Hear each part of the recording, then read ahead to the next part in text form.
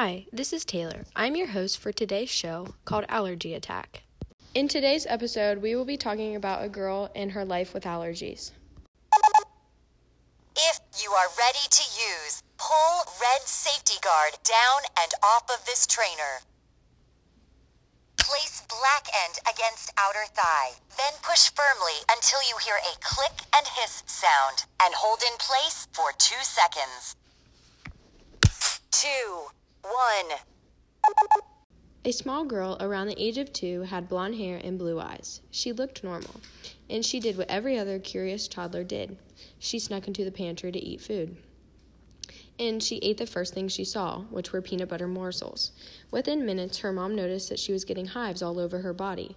So her mom called the doctor and said that she needed to be allergy tested. After an allergy test at the age of 2, this young girl was diagnosed with a severe peanut and tree nut allergy. Here's another story of this girl having a true reaction.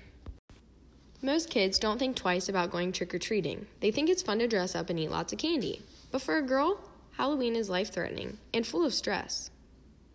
After trick-or-treating the year of 2008, a girl now the age of 6 had a traumatizing experience with a yellow packet of M&Ms. She didn't know what was inside of these M&Ms, and sadly they were peanuts. Her mom came rushing in the room after a little girl had trouble breathing and needed to know if that little girl ate them or not because mom needed to go into nurse mode. The little girl knew this was a serious situation and she shouldn't lie, and she said that she ate them. So her mom yelled at her friends to call the ambulance when she grabbed the EpiPen out of her purse and jabbed it into the little girl's leg. This was all done in a matter of 5 minutes, and the little girl was headed to the hospital in an ambulance.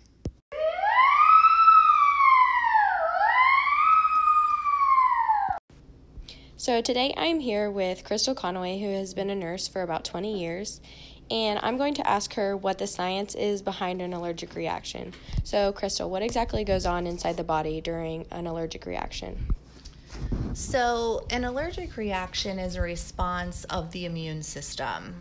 Naturally, our immune system protects us from invading organisms that can make us sick. So when you have an allergy to something, your immune system becomes confused and mistakes something harmless, like substances like pollen, certain foods like peanuts or pet dander, or even insect stings as invaders. The immune system overreacts to this by producing something called immunoglobulin E antibodies.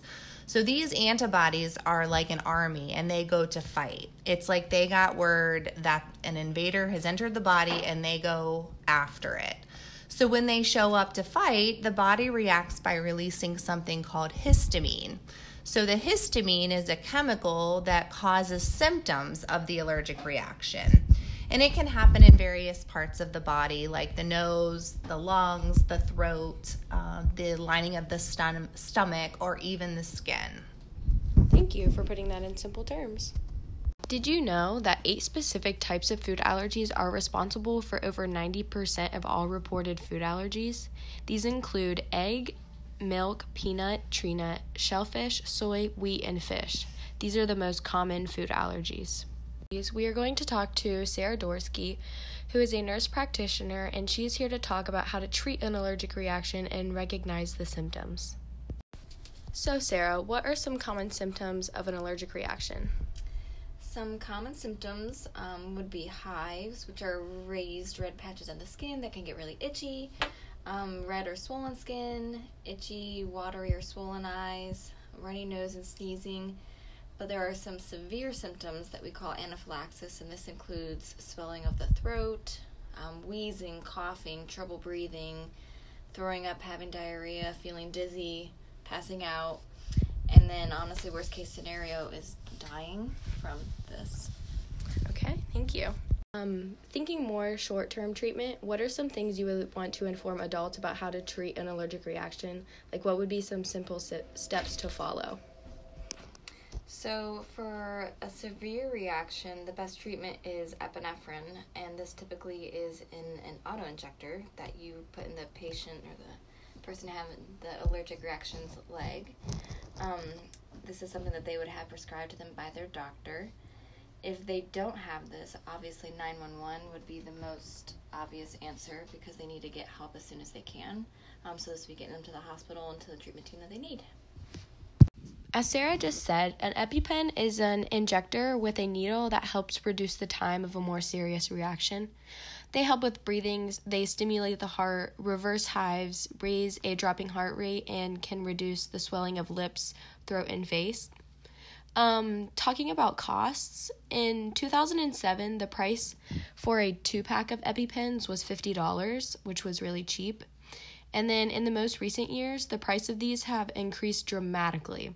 The price for a 2-pack in 2019 is over $700, and doctors recommend a 2-pack just in case the first one is defective. For my second interview, I will be talking to Allie, this girl's sister, who has allergies as well.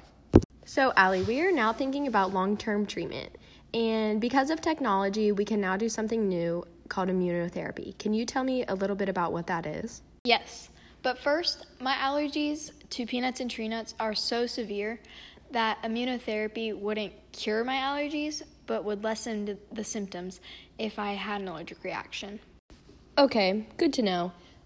What exactly is the process of doing immunotherapy? So basically, I go into the doctor's office about once a week, and they give me a Kool-Aid drink mixed with a small portion of a peanut, and every week I go back and they give me a bigger portion. So eventually, after about 1 year, I'll be able to eat one whole peanut. Okay, Allie, how will immunotherapy change your life? Immunotherapy will change my life in a big way and in a great way. When I read labels like food labels on the back of boxes, some of them say like may contain peanuts and tree nuts, and I can't have that, but once I do immunotherapy, then I will be able to eat that food. And like if there's desserts or stuff with like nuts on the top, I can pick the nuts off, and then I would be able to eat that.